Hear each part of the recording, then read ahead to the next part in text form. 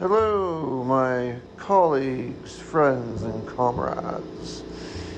This podcast that is released here is just a bonus podcast. It was the original podcast that I had created to go out this week and replaced it with the podcast which is already published and has been published. So, again, I replaced this podcast with another topic and another sort of way of approaching it, just because I found the overall topic of this to be a little too boring for my taste. You might find it differently, though. Perhaps listening to this, you might say, hey, this wasn't half bad. Why were you going to bury this?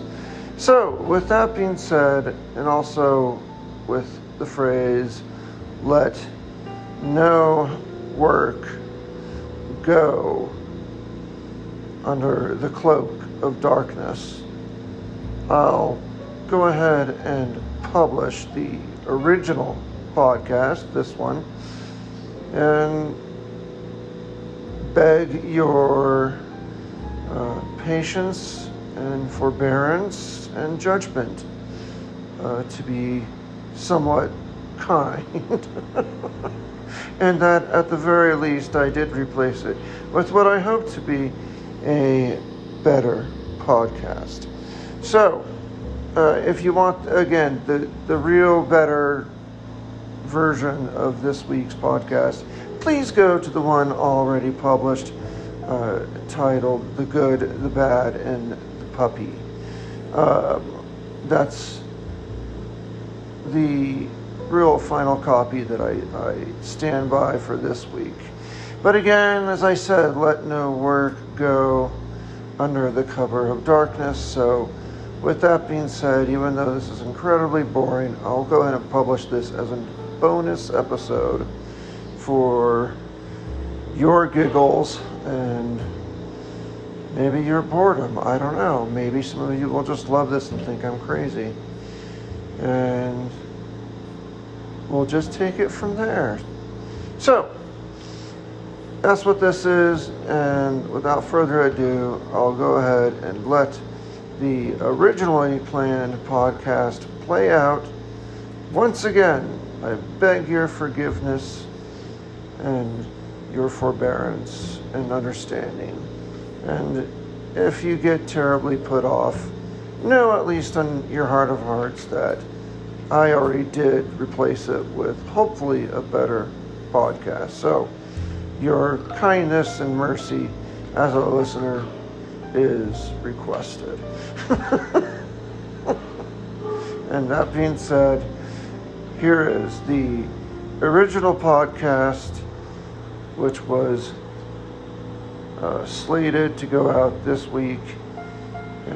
I took it down, but then I decided I'll publish it as a bonus track in case anyone out there, even if one person, gets some sort of value out of this extra track. With that, I'll let it start, and I hope you can, at least in some manner, enjoy.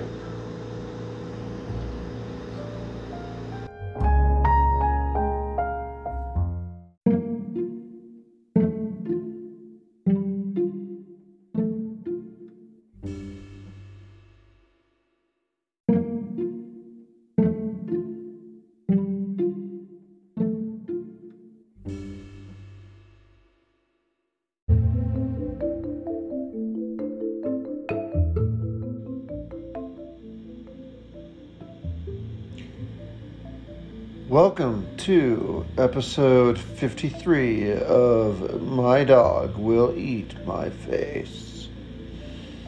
Now, the title of this podcast is not just clickbait, even though it's partly clickbait, I admit, but I actually wanted to draw a comparison between two taboos in society.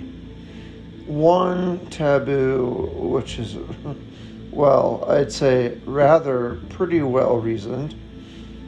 Kuru, for example, is a serious brain disease that can result from prolonged human cannibalism. And that's just one serious fallout from human cannibalism. And it's a terrible disease. From what I hear, it just eats at the brain until you die. So, no thank you. And I think that taboo against cannibalism, like I said, is well reasoned and well placed. I think most of us are revolted at the idea of doing that, and I'm okay with that. However, there is another taboo in our society which I don't think is well placed and not nearly as well deserving of its placement as cannibalism, and that is mental health.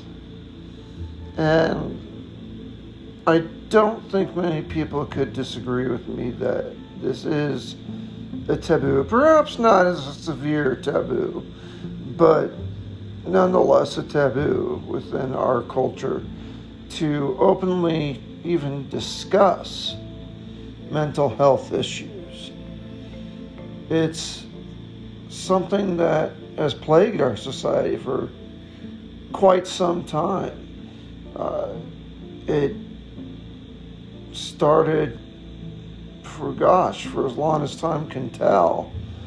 As soon as humans started to record media and television and radio, mental health issues were given either the most disparaging names or just the silliest of names to try to not discuss the topic or to shun it or to bury it away and make sure that everyone who listened knew that those who had mental health issues are the crazy people. It's the guy mumbling to himself on the city bus.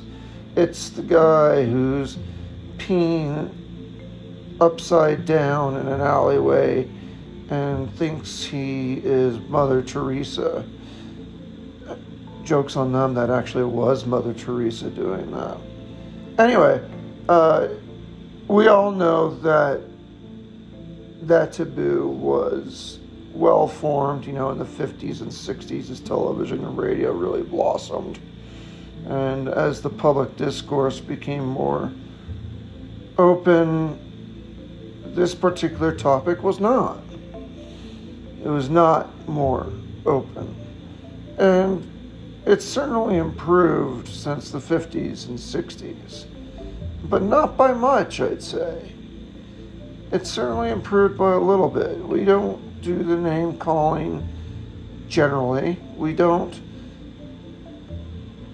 assume that everyone with some sort of mental disease is a complete psycho. We don't jump to that. We don't immediately think Norman Bates.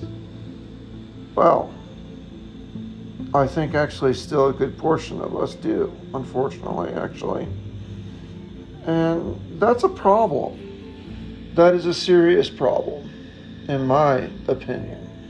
Because if it's something that we can't discuss, it's something we can't remedy, it's something we can't have a plan to deal with, it's something that we as a culture cannot tackle and have some sort of means of improving the lives of those people who have mental illness and also the lives of those people whose loved ones or people around them who have mental illness. And I'm actually very open about this topic today for one particular reason. And I'll touch on that here in a little bit, but as you know, if you're a listener, I've come down with kidney failure. And with that has certain consequences. And like I said, I'll get into that further in the podcast. But I just wanted to first express the topic for today, and that I think this is a taboo that should be, like so many others, laid to rest.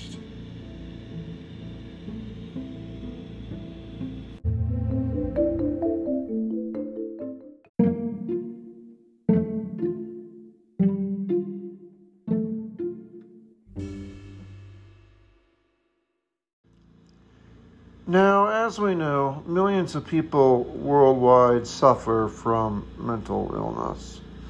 And I am here to say I am one of them.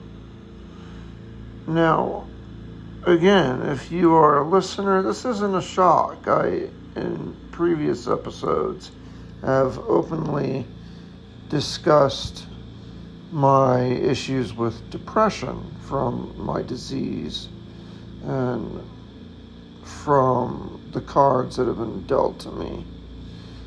Now, depression is certainly a form of mental illness, and it isn't a primary issue for me per se, but it is a significant problem, and even though it's secondarily caused by my physical illness, it's still just as profound as the next guy who may or may not have such an overt and easy to pinpoint cause. I think when you have an easy to pinpoint cause, people are more forgiving. If you have a deadly disease, people are like, well, of course you're depressed. That makes sense. If your children died in a horrible accident, people say, well, of course you're depressed. Your children died. If you go bankrupt and you're depressed, people will say, oh, well, of course you're depressed. You have a right to be. So they kind of give some mercy with respect to their judgment and their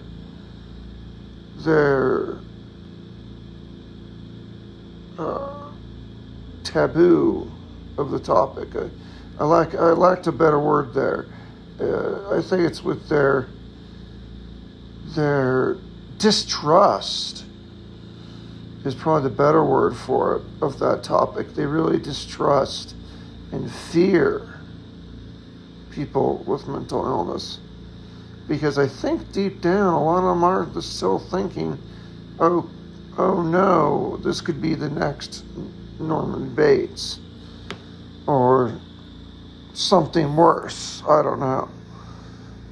So obviously I've got a mental illness of depression, and it's obviously secondary to my illness, and I've talked about it here in the podcast. And this is why I think it's so important to discuss mental illness, because in my personal experience, talking about my mental illness, talking about my depression, has actually alleviated a lot of that feeling. It has actually helped me tremendously through just discussing it on the podcast. And now, a lot of people may not have a venue like I do. They might not have a podcast with which they can discuss it, but certainly they could have friends and family or someone, I hope, in their lives that they could talk to and express their feelings and express what they're going through. And only through, I think, that discussion can any real resolve or any silver lining come of that mental illness, of that thing.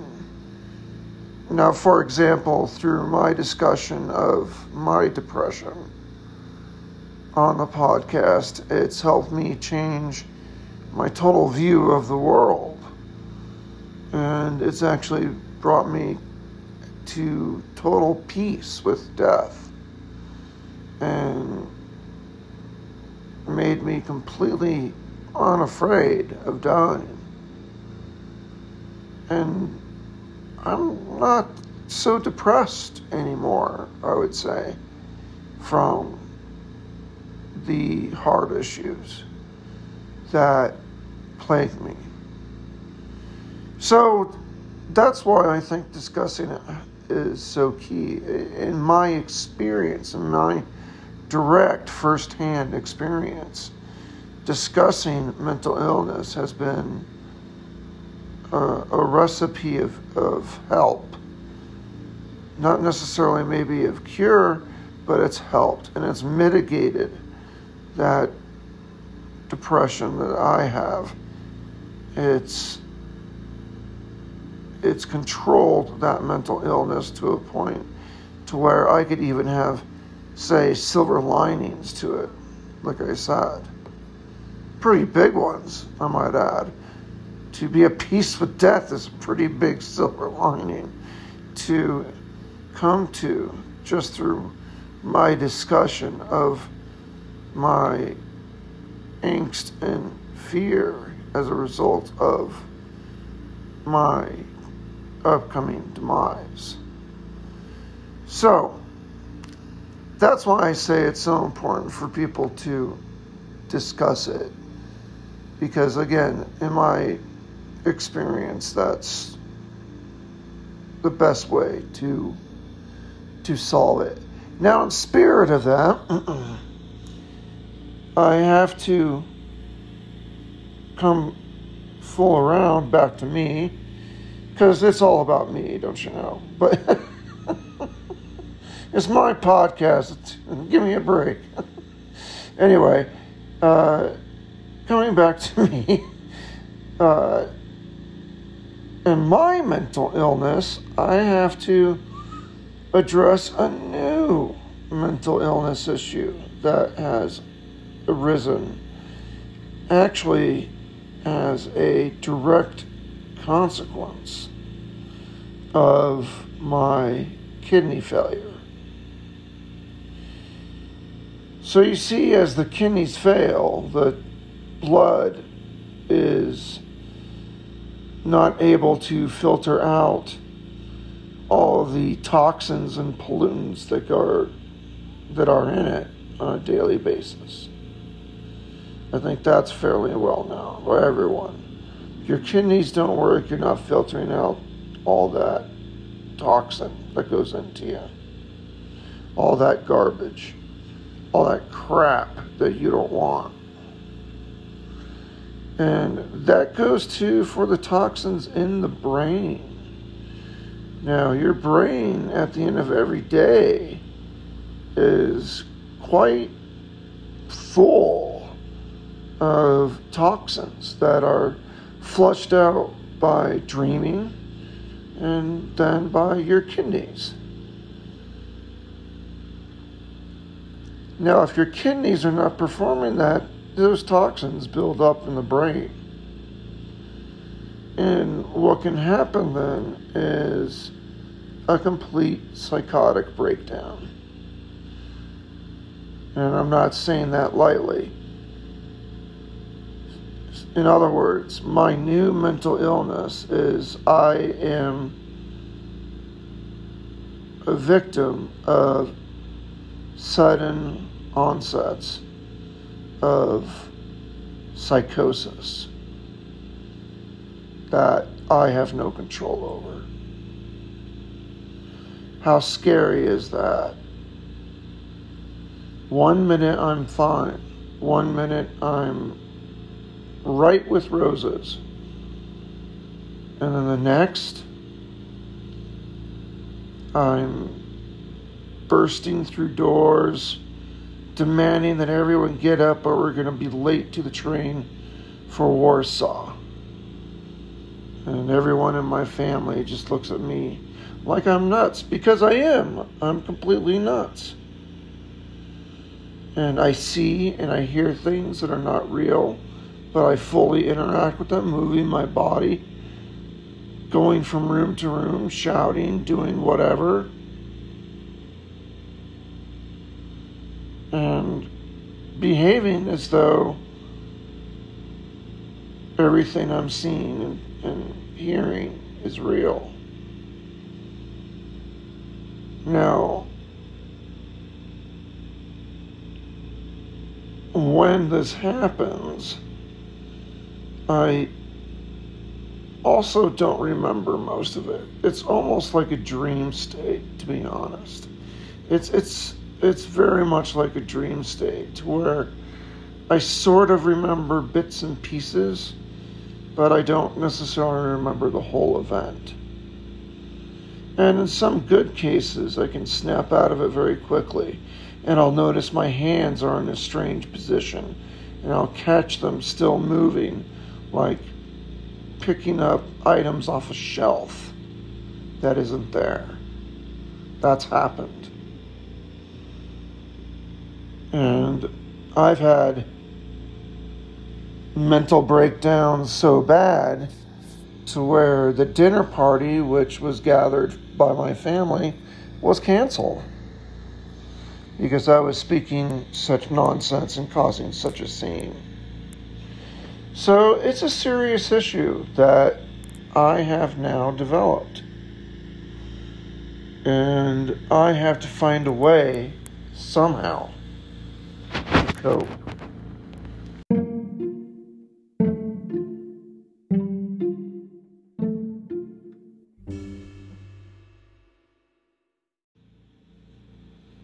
And now, coping seems like a strange word to use, actually. I guess that's the best word I could pick. Just the nature of this particular disease is well, it's predictable, which is nice. And that somehow makes it easier to discuss and I think leads to less stigma. It's again one of those things to where, oh, your brain is filling with toxins through no part of your own effort, no fault of your own. So it's understandable that you will have some mental issues because of those toxins building up. I think there's a lot of that involved. So I still don't think I'm going to get a lot of stigma just from this. But I have to be open to share what at least I do have and the severity of it. I think even though the explanation of it seems simple and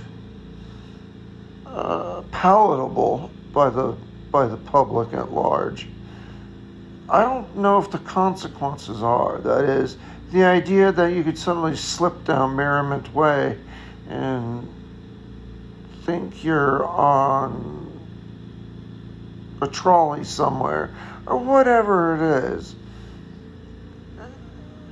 is pretty hard for a lot of people to consume and to accept.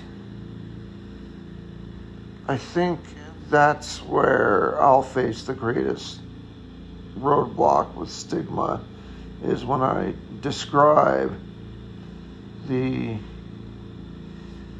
actual illness itself, which is psychosis. People, so far I've told some people that have gotten freaked out. I'm not going to lie, they kind of gave me a funny look and almost wanted to step back. Step away from me like I was seriously just going to go Norman Bates on them. That's the unfortunate reality of it. Now, if I'm experiencing that, I can't imagine what others are experiencing that have mental illnesses that are less forthright, that are less easy to explain and to attribute to a primary cause that's no fault of their own. I'd imagine people facing a disease that doesn't have a clear master like that is a clear cause, a clear trigger, are extremely difficult for others to cope with, because that's what people want. They want a cause and effect. And when there isn't one, they get uncomfortable, at the very least. I'm putting it mildly. I think they get very uncomfortable. And so I have some benefit with this particular mental illness in that I do have a cause, I do have a trigger. But even so, when I tell them what that means, that I can have basically a psychotic break at any moment, they get a little scared. And I see that in people. And I have to tell them it's okay. It's not like sudden, like all of a sudden,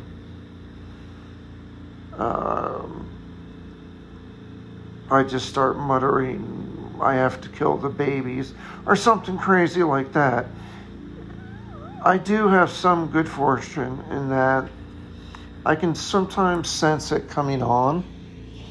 It's a strange feeling. It's like a buzz in the back of the head. Other ways where I can detect it is if I close my eyes, I tend to immediately enter a dream state. And that's actually the psychosis trying to break through. Because I can enter that dream state and it's so vivid that I start to act it out physically. And then if I just open my eyes, it's gone. And I can catch my hands and my arms in different places than where they were when I closed my eyes. And I can tell that there's something coming down the pike that needs to be avoided. And usually the best avoidance for that, in my case, is sleep. Honestly, what it would generally co-manifests with this particular pattern is actually sleepiness. So I'm also lucky in that I have the answer to where I can just try to go to sleep. I can go take a nap. And that most times works out well and actually solves the problem. I just sleep through it. Now, I also have another secret weapon, though. You see, I was actually prescribed an antipsychotic medication. Hospice is not just going to let me fester and deal with this mental illness on my own. They do have medications for it. And they've prescribed one of the initial medications known as Haldol. And that is an antipsychotic med that, at least when it's used for that purpose, it's only given in end-of-life care patients. And the reason for that is because if you take it over an extended period of time on a long-term basis, you can get basically like a nervous tick and itch to where your hands start moving and you get a little twitchy, a little goofy like that. You get a little Michael J. Foxy. And that's just from long-term use of the disease. Was that a really rude simile to make, comparing it to Michael J. Fox? But anyway, he'll forgive me. He owes me one. It's all right. So I've got that defense as well. I can pop one of these pills, and they actually do help. They actually tend to erase the issue as it pops up, and I'm fine. So I'm lucky in that regard, but truth being told, I also face additional stigma just because of the medication I take, because it's an antipsychotic used in end-of-life care. That all sounds so bad. It even sounds bad to me, I'm not going to lie, even to me, that sounds terrible. It sounds like something I don't ever want to have to take in my life. So, it is what it is. But, for some people, it doesn't matter what it is, where it comes from, what the cause is, how you're battling it, whether or not you have a cure or control, they're still going to stigmatize it. And we've got to frankly stand up to those people and make sure they understand that that is not okay. Just to be blunt, we need to tell people that have a fit over mental health issues or back up and treat it like everyone with mental health is a mass murderer or anyone with mental health issues is a mass murderer. They need to basically be verbally slapped across the face and told how foolish that is. Just straight up, it is foolish to think that way. And the more people I think know about it, and the varying amounts of people who have mental health issues, I think also that resistance will decline substantially, that people will become more understanding. Because now it's suddenly not a total stranger or a colleague who has the issue. It's suddenly a son or a husband or a brother or a sister or what have you. And when it's someone close to you, it's, I think, harder to run at them with a scimitar, accusing them of witchcraft or murder or whatever else you think people with mental illness might do. So I think as time goes on, people need to just be more open about it, be more forthwith, and eventually, hopefully, the common folk will settle down and realize that mental illness is something we have to address rationally, like I do. And I hate to say it like that. Look at me. But no, like I do.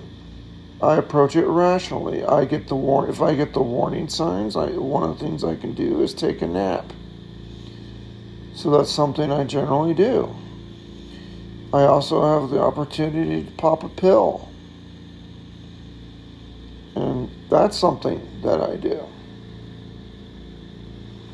So there are ways to rationally go after this and not shun it, not talk about it, not ignore it. So I don't ignore those events that happened in front of my family and friends that scared them. I freely talk about them and ask them what they saw and what their experience was like, and tell them exactly what's going on, and to not be afraid. And that next time, if you see me starting to act out, one of the best things you could do is tell me to go to bed or take a nap. And hopefully somewhere in my head I'll hear you and I'll understand what you mean. So that's what I think we've got to do to manage mental illness on a national level. It's got to be addressed as a common problem so that we can have a rational solution on how to manage it and give those people with it back their lives that they deserve to live.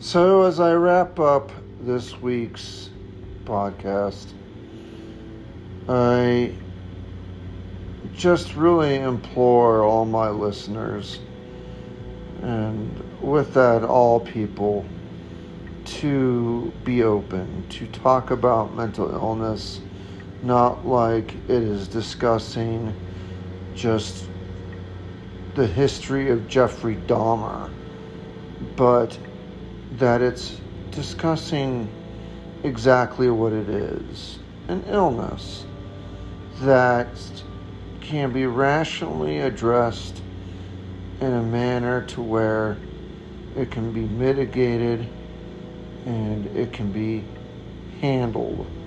So people who suffer from mental illness can truly get their lives back and live a good life, at least have the opportunity to.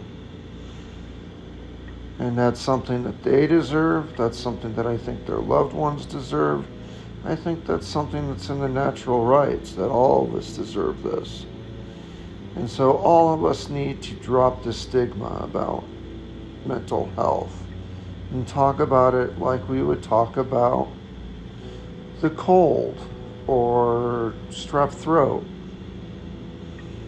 I think that we really need to cut the BS and call out people who carry a stigma. Help to educate them, to make them realize that having a mental illness does not make you Norman Bates or something else. It's something that a lot of people suffer from. A lot of people you probably don't know. A lot of successful people. A lot of millionaires and people who succeeded greatly in business have mental illnesses. Actually, that's not surprising for a lot of people. A lot of lawyers have mental illness. Wait, again, that's not a surprise. Let me try to pick one that's a surprise. Politicians have mental illness. No, golly. Hey, as I think about it, everybody's expected to have mental illness. That's just the thing. It's something that's probably widespread more than we even realize, and we've got to accept it.